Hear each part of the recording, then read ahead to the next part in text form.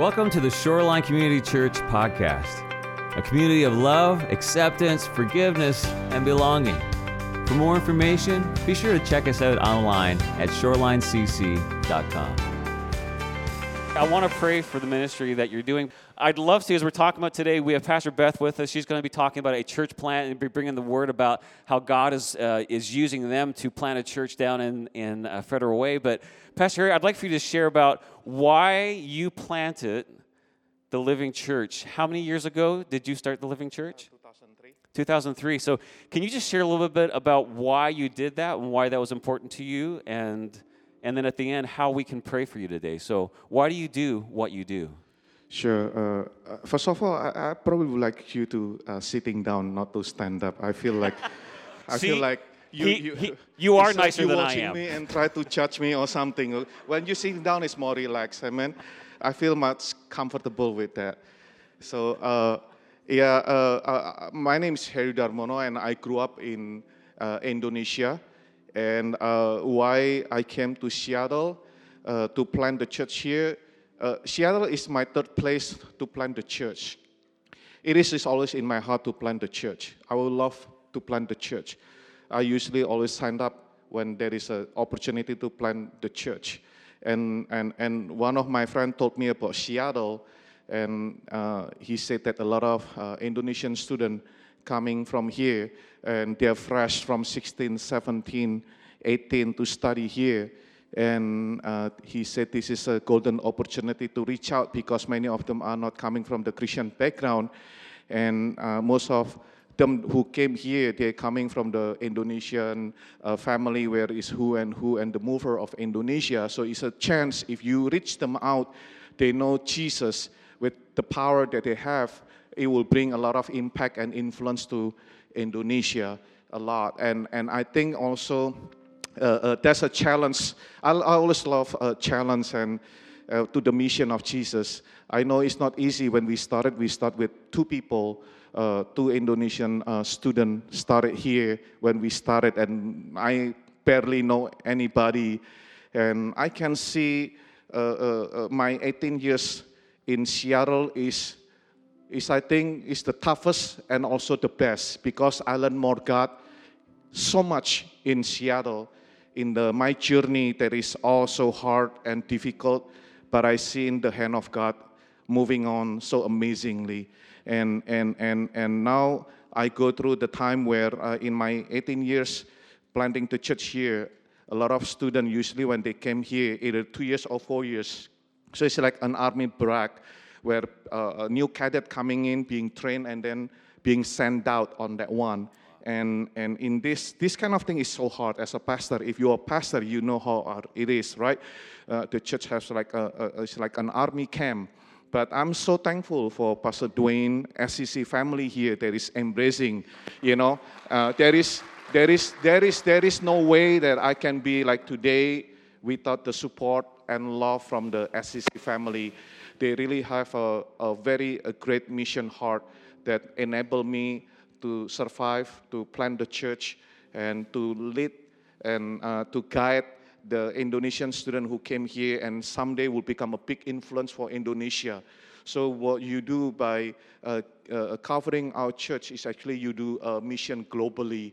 Even though you act locally, but you do mission globally in a very tremendous way. You will never see that the people that is being reached out someday will become the person that can change Indonesia closer. You know, Indonesia is the largest Muslim country, and it's always the best. That's the way how we are. When the people send out, they can be a blessing for Indonesia in a very amazing way. You can pray for me and the church for the next step, the next level. What will be the next, we still don't know. We are coming into the season that we don't know what will be the next. But I know God has so much more with our church and with our relationship as a church. We feel like we are so blessed to have this family. You have been fathering our church in a very tremendous way. Thank you, Pastor Dwayne. You know, we're all about discipleship, and last week we talked about how we're becoming and making disciples as we gather, grow, go. And when I talk to Pastor Harry, when he talks about how he disciples and how he's just you're bringing in these students, and then you're sending them. You're bringing them and you're sending them. And I know that it's hard sometimes to send because these are friends. These aren't just people that you're just pouring into, but these are people that pour into you. And I know that can be hard to send, but you're literally sending seeds around the world. And so I just want to say, just thank you for your heart for discipleship. That's the heart of Jesus.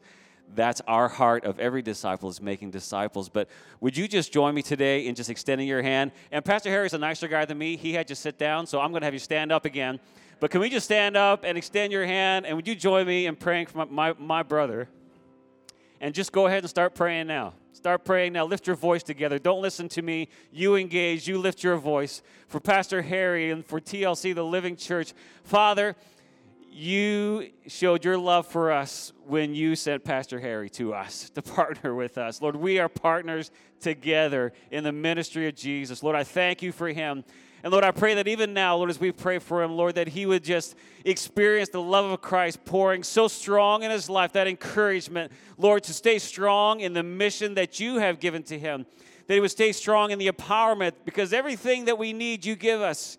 As we step, as we walk, you provide, you empower us. So, Lord, may he receive it. May his leadership, may they receive it. May every person that walks through those doors of the TLC, may they receive that empowerment and that commissioning from you, oh God. Lord, continue to be with him as he looks to that next step. Lord, this new thing that you're doing in his life. Lord, I pray that his eyes would see it. I pray that the eyes of his leadership would see it. I pray the eyes of his community would see it, that nothing would darken their lens. Lord, that the work of the enemy, Lord, would be defeated, that they would see what you're doing and that they would press on. They would press on in Jesus' name. And God, that we would likewise do the same, that we would let nothing hold us back, but we would recognize the moment that we're in. We would recognize the season that we are in and the opportunity that we have. Lord, we're in one of the most unreached cities in the world. Lord, may we not waste the opportunity that we've been given. May we not waste it, but may we receive your invitation, Lord, to be salt and light in Jesus' name. So, Lord, bless my brother, bless his team, and Lord, continue to use us. Lord, you fill us so that we can pour out. So, Lord, help us to be generous as we pour out in all that we do. We give you thanks in Jesus' name. And everyone said again, amen, amen. Before you seat it, take some time to welcome everybody. But also, I want to welcome, we have 2 weeks ago, I was blessed to be part of a wonderful wedding. I want to introduce Mr. and Mrs. Hargrove, Eden and Davina, newlyweds. Man, it's so good to be together. Want to say something as well. There's going to be a lot of just really cool things happening today. It's what happens when we come together and encourage one another. But want to welcome Melora Forey back to here today. Amen. Melora, welcome here. Also, I just want to say, Steve, it's good to see you today. We've been praying for you. Steve is fresh out of the hospital today. He's been in the hospital. And you weren't supposed to get out until later this week, but the Lord just opened up doors. And he asked if he could share something. I just want to say thank you to each and every one of you for all your support. Some of you know, some of you don't. I just experienced my 4th bowel blockage, and this was the worst one I've had. One day I will have to have surgery. I know that as a fact. Does that scare me? No. Because God is with me. Amen. I look forward to the day. I hope I live to see it. When there's no more cerebral palsy, Down syndrome, spina bifida. By the grace of God, I'm here with you today. And again, I just want to say thank you for all the love. Also, my wife Emily says thank you too. Hopefully she's home watching us right now. All right, thanks guys. Amen. Can we just again pray for Steve? You know, I love Steve. I'm very biased to hockey fans and for fans that cheer for the right team. But can we just pray for my brother today? Lord, again, thank you for Steve. And Lord, thank you for the work. He wasn't supposed to get out till next week. But Lord, by your grace and your mercy, he's here. So, Lord, we thank you for our brother, and we do pray for healing for him and for Emily. We pray in Jesus' name, and we echo that prayer. We know one day we will all be healed. No more pain, no more sorrow. We're praying for you too, Val. I heard that. Amen. And so, Lord, we give you thanks for your goodness and for the hope that we have in Jesus Christ. So, Lord, we give you thanks in Jesus' name. Amen. Amen. Amen. Thank you, Steve. Amen. Amen. Praise the Lord. Praise the Lord. Well, again, part of our, I forgot to do this earlier because I just got so excited, but part of our worship is giving. And this is the response of every believer that recognizes that when we're Christ followers, how many of you recognize that everything I have is from God? It's not about me. The Lord is my provider. And the Bible, we see this biblical practice of bringing that tithe, that at the very beginning, Lord, this is yours. It's not coercive. It's not manipulative. It's a response of worship. And so as a community today, for those of us that are at Shoreline Community Church, we use our Church Center app predominantly, but we also have boxes in the back that you can just give your tithe there. We also give in missions. We have missionaries all over the world and local that we engage with because we are in such a season. The harvest opportunities are immense, and our responsibility is to go as we go, but also to help those as they go, whether they're local with all the missions, with Union Gospel Mission, community dinners, Olive Crest, PRC, amen, Melora, as well as globally. So thank you for your faithfulness in giving, as well as those of you that are here at the Living Church. You can just give the ways that you normally do. And just continue to be faithful. You know, Micah, the Lord says, just test me in this. This is between you and the Lord. So for those of you that are giving today, can you just give a response of praise to the Lord and giving him thanks? Father, we give you thanks for your goodness, for your kindness, for your generosity towards us. And Lord, I thank you for a community that responds in generosity and in recognition to you and saying, Lord, this is yours. And we also recognize that this is the place you've called us to, what the Bible often refers to as the storehouse, that we come in and we launch from here as we go. So, Lord, use this, bless it, move on our hearts. I know so at times it's difficult. Trusting you is difficult, but Lord, we know that you've given us all the faith that we need. Lord, help us to respond and to see that faith grow as we respond in our lives. We give you thanks in Jesus' mighty name. And everyone said together, amen, amen, amen, amen. Well, today we have a special guest with us that you've heard us talk about.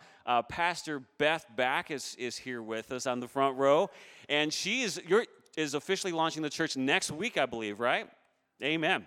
So she's going to be here today talking about it. And I want to tee this up because we're very excited about what she's doing. But my prayer is not only that we would connect with what she's doing down in Federal Way, but also that it would ignite our heart as we talk about the vision that God's given us for discipleship.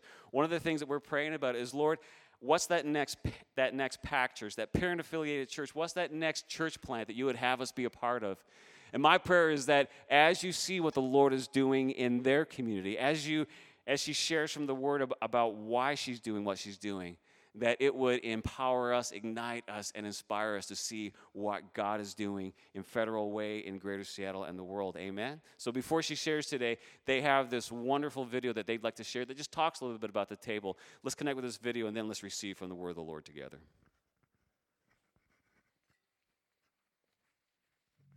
Well, good morning, Shoreline and TLC family. I will remember. It's so good to be with you. I remember a few years ago getting a credential application by this young man named Pastor Harry Darmano, and got a chance to meet him and hear about his vision, and it's so incredible to see what God has done from the very beginning to where you are today. It's so amazing. And likewise, a few years ago, a mutual friend invited me out and said, you need to meet this lady. Her name is Stephanie Smith. And I remember going out to lunch, and immediately, you know those people that you just click with immediately? Well, let's be honest. Dwayne says, yeah, I know what you're talking about. Let's be honest. We don't always like everybody we meet right away. But immediately, I fell in love with your pastor and then got to meet Dwayne later. And out of all of the pastors in this network, you have some of the most amazing pastors who truly love God and love people. Well, you'll have to forgive me. I'm a bit on a Holy Spirit high this morning. We had our first community outreach event last night inside the mall of Federal Way, and we had over 300 people come out during the day.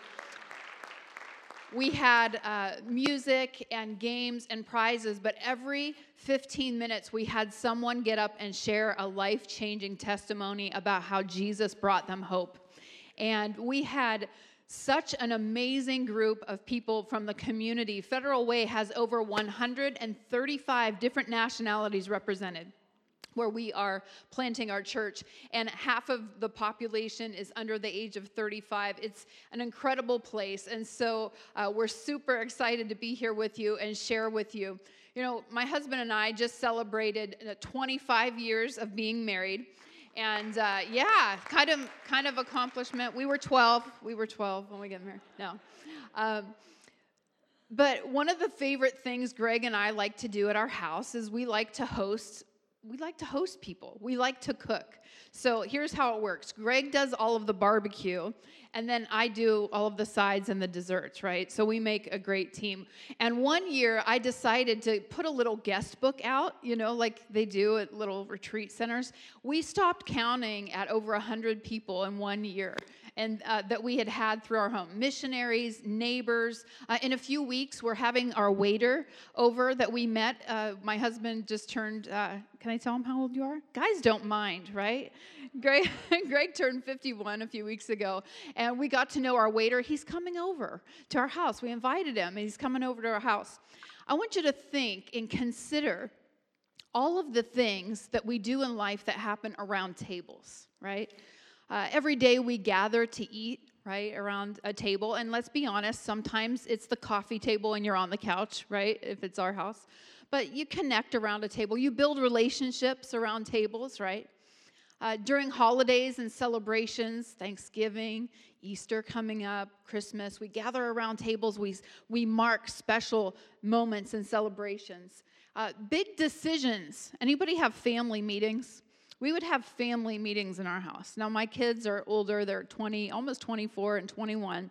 But when it was time to make big decisions, are you going to pursue that job? Are you going to go to that school? We would have family meetings at the table.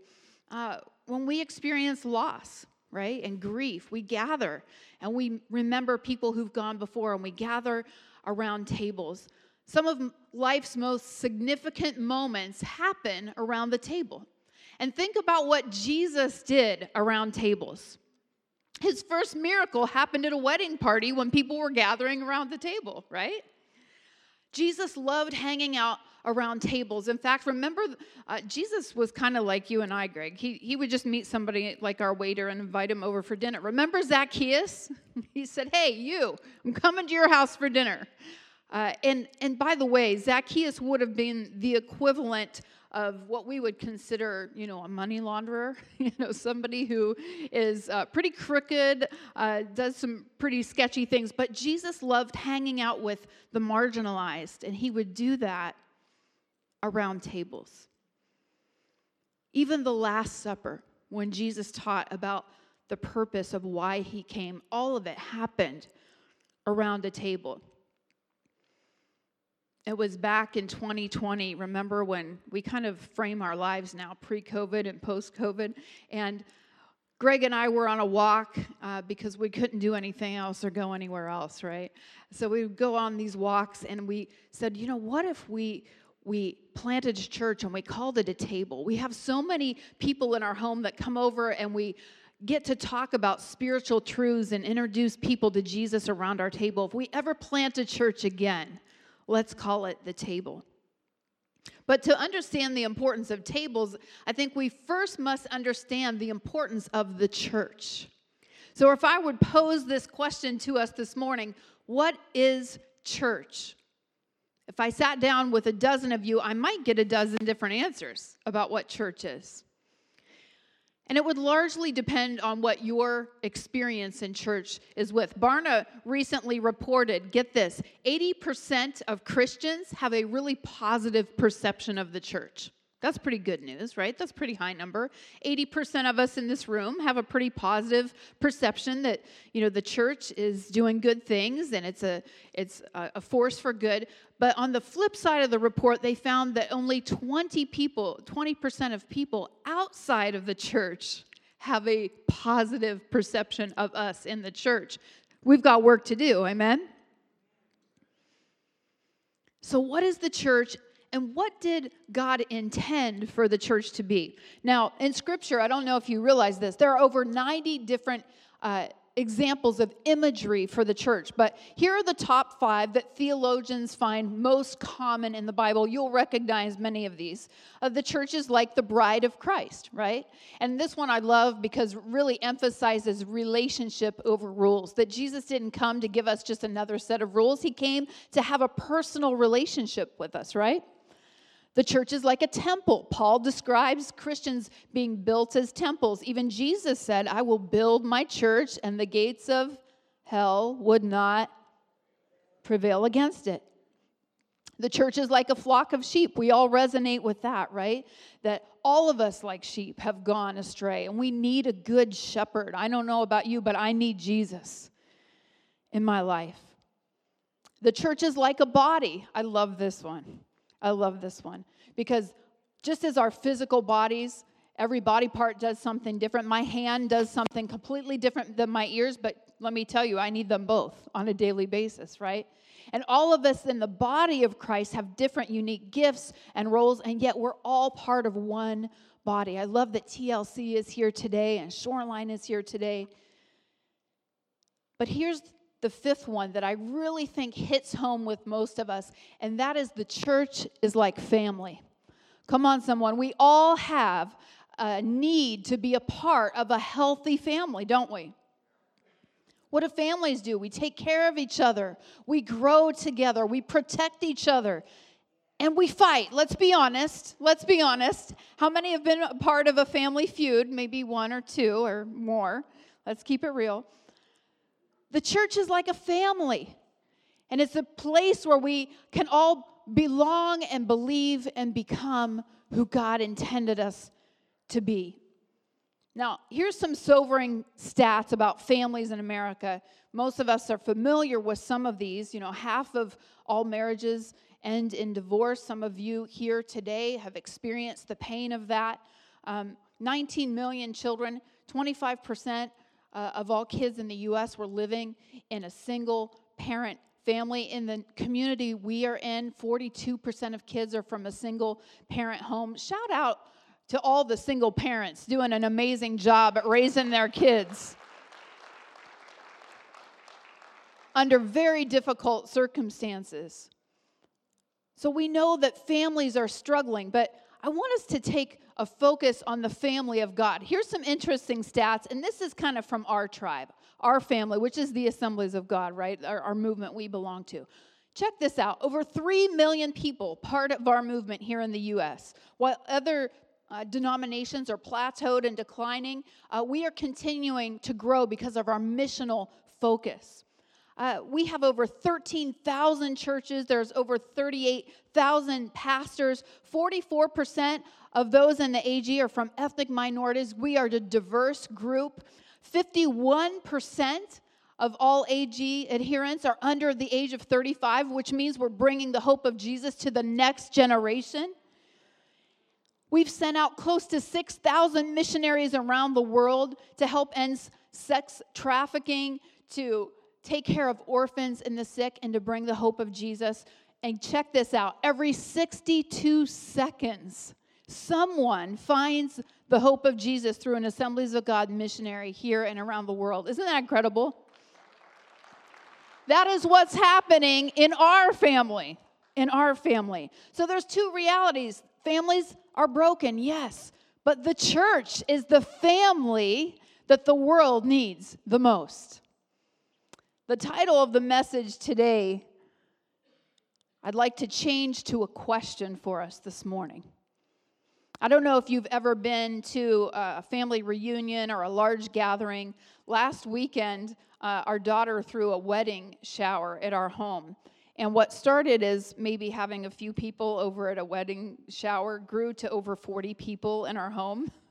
And I remember when my husband and I came home and we were like pulling out chairs. Here, sit on the water cooler. We were trying to find places for people to sit. And the message today is, will we make room at the table? Will we make room at the table? One of my favorite parables that Jesus taught was making room at a wedding feast. We know it as the parable of the wedding feast. And there's 3 simple truths here that I believe the Lord wants to reawaken in us. Now, we know that there's nothing new under the sun, and some of you here today have been raised and born in church, and you know the truth of God. But how many know that there's times when God wants to give you not a new word, but a now word? Let's start in Matthew 22, 1 through 4. The kingdom of heaven may be compared to a king who gave a wedding feast for his son. Notice, he's comparing the kingdom of heaven to a wedding feast. He said to his servants to call those who were invited to the wedding feast, but they would not come. Again, he sent other servants, saying, tell those who are invited, see, I've prepared my dinner. My oxen and my fat calves have been slaughtered. Talk about a barbecue. And everything is ready. In other words, the table is set, the party's ready, it's time to get this party started. Jesus often spoke in parables. And I love that about Jesus, because sometimes I just need somebody to break things down for me, right? Give it to me simple. He used over 100 metaphors and 36 parables in Scripture, and this is one of them. Now, let's be honest. Who doesn't love a good party, right?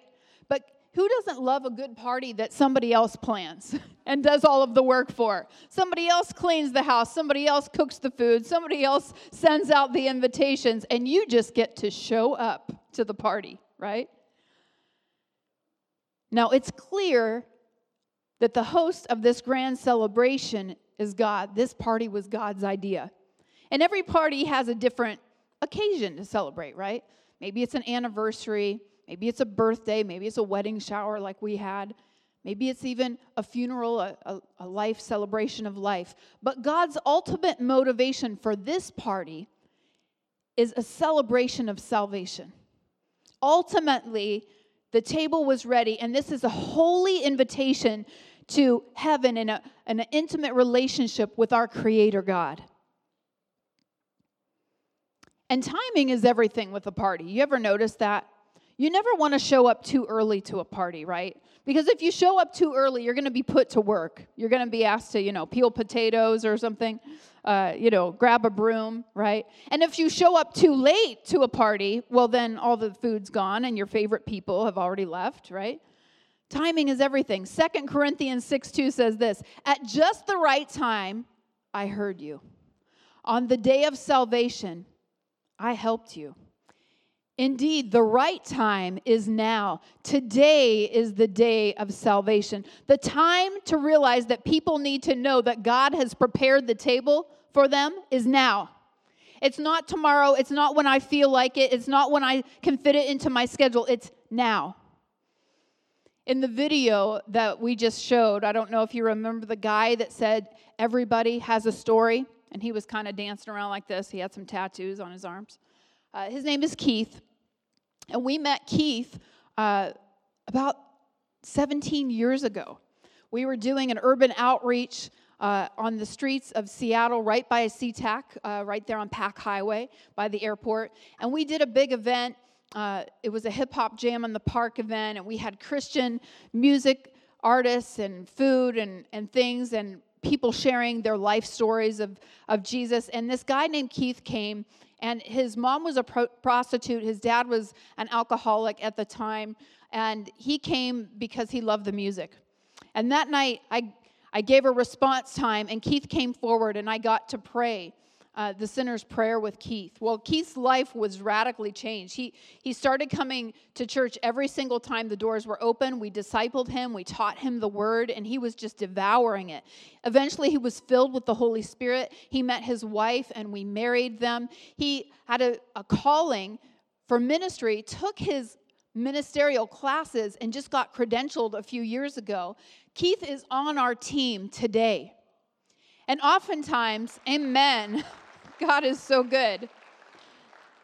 And once in a while, I look at Keith and I thought, what if I would have been distracted that day? What if I wouldn't have noticed Keith? What if I was just tired and wanted to clean up after the event and just go home? But today is the day of salvation. Let's continue on in Matthew 22, 5 through 10. But they paid no attention and went off, one to his farm, another to his business, while they seized his servants, treated them shamefully, and killed them. The king was angry. He sent his troops and destroyed those murderers and burnt their city. Then he said to his servants, "The wedding feast is ready, but those invited were not worthy." Now here is where they flipped the script. What went from an exclusive party is just about to change. Jesus says this, "Go therefore to the main roads and invite to the wedding feast as many as you can find." Somebody say, as many as you can find.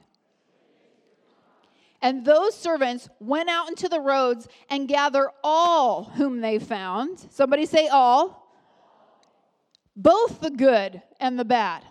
Don't you love that he clarifies? I don't want you to just grab the nice looking ones. I don't want you to just grab a few people who maybe you like. I want you to grab all, the good and the bad.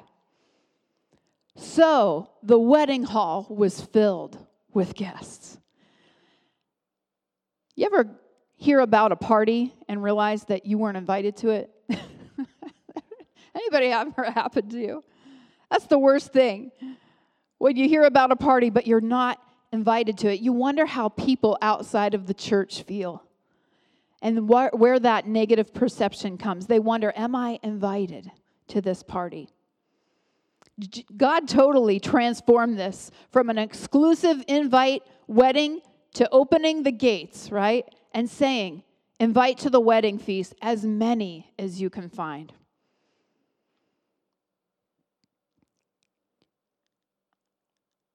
The most significant reality about God's table is that everyone's invited. Back in 2009, I remember reading a story about a couple named the Dardens. They showed up to the White House for just a tour. They were going to get a tour of the White House. They showed up a little bit early. You know, they had their cameras and kind of in their touristy sneakers, and they were excited to visit. And they showed up early, and this Secret Service man met them and invited them in, and pretty soon they noticed that they were in this room and everybody was really dressed up. And they thought, there must be some mistake here. We don't belong here. In fact, they went back to the Secret Service men and said, I think there's been some mistake. I don't think we're supposed to be here. To which the Secret Service men replied, just flow with it. Before they knew what was happening, they were sitting down to a breakfast with President Obama. And when it came out later what had happened, I'm sure that Secret Service man was fired, or at least punished severely and given a break. But don't you feel for those people who realize, am I supposed to be here? I don't know. I'm not dressed up. I'm not really feeling like I belong here. Oftentimes, that's how people think when they come into church and they don't know Jesus yet. Because let's be honest, sometimes we kind of get our holy huddle going on, us chosen few, us four and no more, right? And people feel like they don't qualify. In fact, just yesterday as I sat down and I was talking to a Muslim family for a long time, and they were actually interested in coming, and they were surprised to know that we were a church just welcoming and inviting the entire community in to join. Don't you love that Jesus' approach is to change us from the inside out, not the other way around? Think about it. He met the woman caught in adultery. By the way, there was a man in that story, right? There was a man in that story that we don't talk about. but I guess they let him off the hook. But anyway, that's another sermon for another day.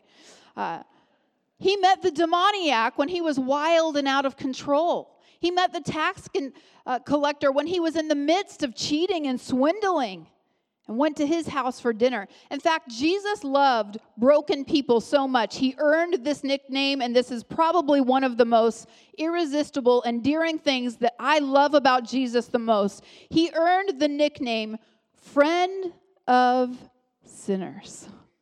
Don't you love that? Because he invited everyone. He didn't pick and choose.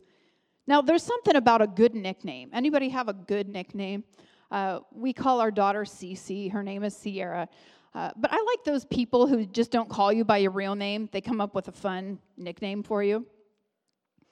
Famous boxer Sugar Ray Leonard, he earned the nickname Sugar Ray when his U.S. Olympic boxing coach said, "Man, he is sweet as sugar." And it stuck. And now we all know him as Sugar Ray Leonard, right? Margaret Thatcher, she earned that nickname, the Iron Lady, right? For her staunch stance against communism. We've got Stormin' Norman, right? His nickname for leading the U.S. troops in the Gulf War. Let me ask you this. This is what keeps me up at night. What if our goal individually as Christians and collectively as the church was to earn that type of a nickname, to be the friend of sinners? Now, I know we don't use the S word very much anymore. But what if we adjusted our lifestyle that when people thought of Shoreline, when people thought of TLC, they would say, "Oh, those people are friends with everyone. They love the rich, they love the poor, they love the old, they love the young, they love everyone. They love people from different nationalities, different races, different abilities." This church, and I can tell even from being here with you today, that you are well on your way to earning that reputation and being known as the people who love everyone. But let me ask us this. What will we personally do to earn that nickname this week? Take somebody a meal, pay for somebody's coffee behind you at Starbucks, offer to babysit for that young mom, take food to somebody you know who's struggling, maybe just write a little text. Sometimes it's just the little things. Sometimes when I'm having a rough week, if somebody texts me and says, "Hey, you're just on my heart, I just want you to know I'm praying for you." Sometimes it's the littlest things that make the biggest difference. Isn't it true? It doesn't even take a lot of money. Just to know that somebody notices me and sees me makes all of the difference. Now let's remember in John 13, it says, your what for each other? Your political views? No. Your love for each other will help the world, prove to the world, it says, that you are my disciples. Do our actions provide enough evidence to the world that we are followers of Christ? Somebody say, ouch, hallelujah. The table is ready, and everyone is invited. But will we make room at the table? I want to finish up the parable here. Matthew 22, 11 through 13. But when the king came in to look at the guests, he saw that there was a man who had no wedding garment. And he said to him, "Friend, how did you get in here without a wedding garment?" And he was speechless. Then the king said to the attendants, "Bind him hand and foot, cast him into utter darkness. In that place there will be weeping and gnashing of teeth, for many are called, but few are chosen." And at this point, as I'm reading the story, I'm like, Jesus, wait a minute. What happened to everyone's invited, and you prepared this table, and now we're talking about weeping and gnashing of teeth, and this is getting ugly, right? And yet Jesus is driving this point home that clearly not everyone we invite will accept the invitation. Imagine showing up to a wedding in your bathing suit, right? We wouldn't do that these days, would we? You show up to a wedding in wedding attire. So even though this person was invited, He did not put on the right attire. What attire does it take for us to come to the table? Well, the only thing that it takes is the blood of Jesus, is our righteousness. And there is only one way to heaven, and that way is Jesus. He is the way, the truth, and the life. And no one can go to the Father except through him. But we need to realize that even though the table is ready and we might invite everybody, everybody's not going to accept the invitation. And that's okay. You know, I love that Jewish weddings, there was an element of surprise in Jewish weddings. So many of us know that the tradition was the parents of the betrothed, they would get together, right, and they would sign a marriage contract. And from that point on, they were officially married, but there was no ceremony. The husband would leave and go to prepare their house, and the bride would go to her parents' house and wait. And we didn't know how long it was going to take for him to prepare the house. Maybe it was a few weeks, maybe it was a few months, maybe it was a really fixer-upper, and it was a little bit longer. But whenever the house was ready, the groom would come back to the parents' house unannounced, and then they would have the wedding ceremony, and then there would be the party. Now, I don't know about you, but that's not how I planned our wedding. We like to plan. We like the details, right? But I love that she had to wait with a holy anticipation for the groom because she knew he would show up at any time. And it's no coincidence that Jesus compares the church to his bride. Are we ready? Are we living with that holy anticipation? Jesus, you could come at any time. You could come at any time. Our job is to make room at the table for people to come. People who don't look, think, or act like us. And it's God's job to draw people. John 12:32 says, "And when I am lifted up from this earth, I will draw everyone to myself." Let's do our part. Let God do his. I love what the famous author C.S. Lewis said. He said, "In the same way, the church exists for nothing else but to draw people into Christ. If they are not doing that, all the cathedrals, the clergy, the missions, the service, sermons, even the Bible itself are literally a waste of time." Let me tell you, there is a desperate need in this country today to plant churches. Listen to these stats. Back in the year 1900, there were 28 churches in America for every 10,000 people. By 1950, only 17 churches for every 10,000 people. By 2011, less than 11 churches for every 10,000 Americans. In fact, Ed Stetzer, a missiologist, says this. He says, "Church planting is essential. Without it, Christianity will continue to decline in North America." So here's an interesting stat. Up to 90% of church growth in most established churches is transfer growth, right? People coming from one church to another.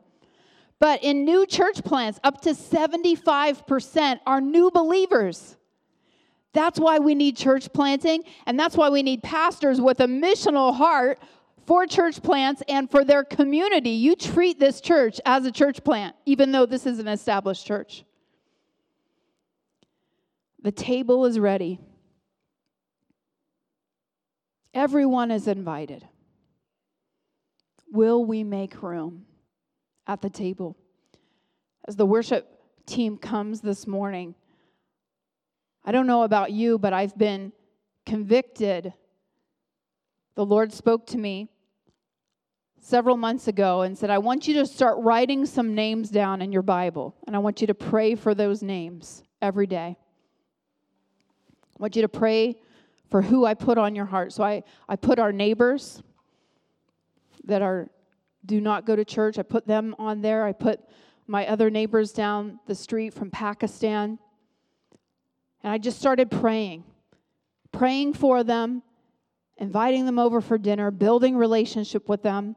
Can I tell you, last month we had a prayer service, a pre-launch service gathering. We just invited friends and family to come, and we invited our neighbors, and they said, "We're not church people,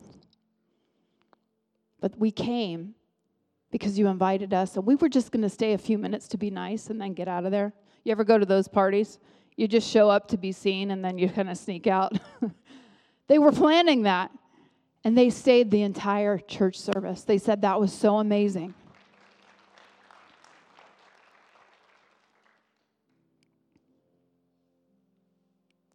Who are you making room for at the table? In our busy lives where it seems that we have, I don't know about you, but life just gets full, doesn't it? I mean, when you walk up to somebody and you ask them how are they doing, 9 times out of 10, what are they going to say? I'm busy, right? We're all busy. But are we too busy to make room in our lives for people who don't know Jesus, to talk to them, to pray for them, to build relationship with them, to give them a Bible, to invite them?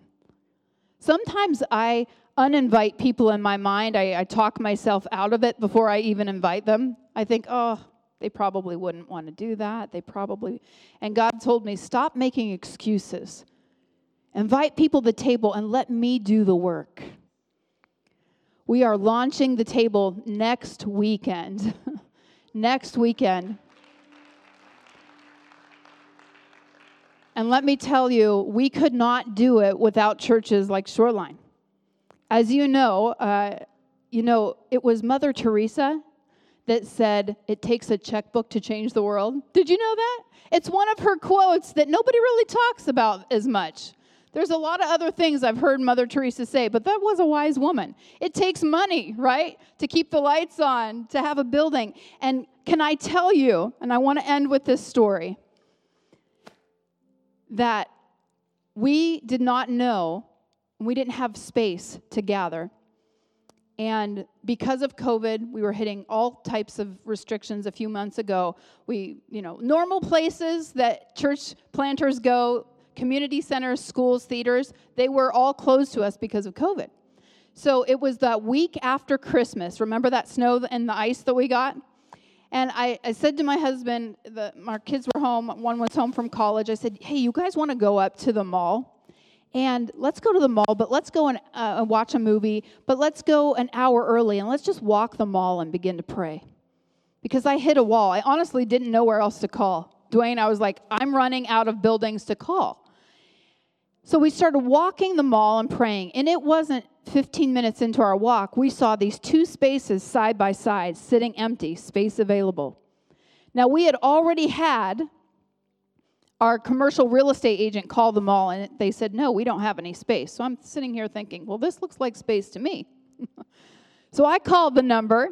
I said, yeah, we're a nonprofit. You want to lead with that, right? We're a nonprofit interested in some space in your mall, and they came and they showed it to us. I'm like, this would be perfect. Kids on one side, adults on the other. And so I told the guy, I said, we're thinking about giving our business to the mall. We could go anywhere, but we're thinking about giving our business to the mall. And so he said, oh, well, let's take it to our committee. So they have apparently a committee. I thought this is probably where the train's going to end, right here. They take it to the committee. They come back in 2 days and say, we'd love for you to be here. They took our price down $2,000 a month from our top that we started talking, and they gave us almost 2 months of free rent to renovate the place. And so yesterday, as people were coming in to shop at Target and Kohl's and Bath & Body Works, there was a church telling about the hope of Jesus, and over 300 people came through it. It's a miracle. And you all are part of that miracle. We still have some significant expenses with startup costs with our kids' space, but God is doing something special. And so I just want to close in a prayer, and I just want us to ask the Lord in just this moment right now as we celebrate this Palm Sunday, as we get ready to celebrate the moment that is the hinge of our faith, the resurrection morning, that we would ask the Holy Spirit, who do I need to make room for at the table?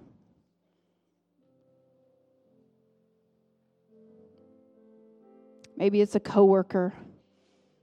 Maybe it's your waiter at Starbucks. Who do I need to make room for? Jesus, I thank you, Lord, for this incredible church that has always been so missional. And I thank you, Lord, that you continue to remind us of why the church exists, to bring the hope of Jesus to a hurting world that's so desperate and so hurting. If we would only make room and invite them.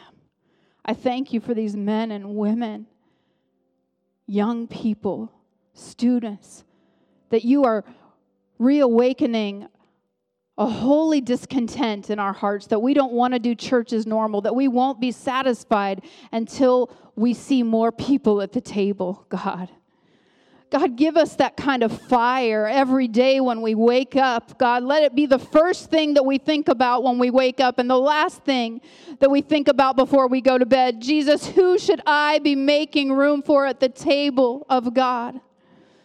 Oh, Lord, I thank you for the power of your Holy Spirit, Lord. I thank you for Pentecost and that you are still today breathing fresh fire into us, Lord. And that our Pentecostal roots, we don't believe in the power of the Holy Spirit just to make us feel good, but just as in the second chapter of Acts, the next day, 3,000 were added. There is a purpose for the power, God. And I pray, God, that you would reignite us, God, that we would press into the power of your Holy Spirit, God, for that purpose, Lord, to make room at your table, Lord. We thank you for preparing the table. We didn't have to do the work. You did all the work. The table is ready. And everyone's invited. And we commit to you today and in our hearts that we will make room. We will make room at your table. In Jesus' mighty name. Everybody said, amen and amen. Amen. Amen. Thank you, Pastor Beth. Amen. Powerful word. And as we take some time to respond, I just want to echo on that. Because James says, what? Faith without works is what? Dead. Faith without works is dead. And several ways that I'd like for you to invite you to respond today. We have our communion tables. We have people here to pray with. But this word of invitation, a friend of mine posted this past week, and it just inspired me. I want to share this with you. As it relates to that personal invitation, it says 82% of people invited to an Easter service would say they'd likely attend. 82%. But unfortunately, only 2% of Christians regularly invite an unchurched person to church. If that was a stock option today, you would all buy in. This is an eternal investment, inviting someone, and we are in a target-rich environment. We're in one of the most unchurched cities in America. Only 2% of us do that. It says that 7 out of 10 unchurched people have never been invited to church. That brought me to my knees. And it said 2% of people who attend church will do so because of church advertising. We advertise on Facebook and we do all those things, and we'll keep doing that. But the yield in that is typically 2%, compared to 86% who attend because they were invited by somebody that they know. How many of you that you showed up at a church because somebody personally invited you? Someone invited me. My mom and my dad invited me. Right? Isn't that powerful? So as we respond today, I'd like for you to pray just as Pastor Beth just encouraged you. And for some of you, you may want to come forward and say, you know what? I need someone to pray with me for courage. We have people here that would love to pray for you and say, can you pray for me for courage? Or can you pray for me for wisdom? Or can you pray for me for the how? Or maybe you're going, I don't know anybody. Come forward and say, Lord, speak to me in this moment. Or you want to go to the prayer rolls. But before we leave for today, let's take a moment. But I'd like for you also to pray about, as we have this wonderful church plant launching next week, there's still needs there. If you go to our Church Center app and you go in where it says that opportunity to give, there's a drop-down menu that says Church Plant Offering. I'd like for you to pray about it. Maybe the Lord's speaking to your heart now, the Holy Spirit's speaking to you and say, you know what, I'd like to invest. I'd like to give whatever offering. Jesus even looked to the widow's mite and people laughed at, you're only giving that much? And he's like, and he chastised them for that. Whatever it is, it's not about the amount, it's about obedience. It's about obedience. Take this time and say, Lord, speak to me. You're the provider. Now just begin to pray for that person you're going to invite this week. Just lift the name to the Lord. Father, we lift up all these names. Lord, people, Lord, that their greatest need is to be reconciled to you. Lord, the greatest need is that we would be reconciled to you. Lord, we have this body that has an expiration date, but our soul is made forever to be with you. Lord, help us to never forget that. Lord, I pray that you would remind us that when we hear things about don't invite them, don't ask them, why would they want to listen to you? God, we recognize that that's a lie from the enemy. You would never speak that to us. You've called us to go. You've called us to reach. You've called us to love. Lord, there are missionaries giving their life around the world. Lord, can we be willing to be told no, or to be willing to look like a fool for Jesus? Lord, give us boldness. Give us boldness, Lord, to reach out. Holy Spirit, enable us. And Lord, show us the words to say. You shared parables. There were times that you just listened. There were times that you invited yourself to the home. And Lord, there's times that we need to be inviting. Show us those ways. By your Holy Spirit, we pray. So we lift up these names to you. Lord, provide opportunities for us, these holy moments, these God-ordained moments. Lord, whether we're in line at a Starbucks or another coffee house, Lord, at Fred Meyer, or wherever we find ourselves, walking down the street, Lord, walking through our door. Give us the boldness, but as we go forth, Lord, help us to walk preceding truth with grace in our hearts. You came in grace and truth. Show us how to be gracious. Show us how to be loving. Show us how to be serving. We pray.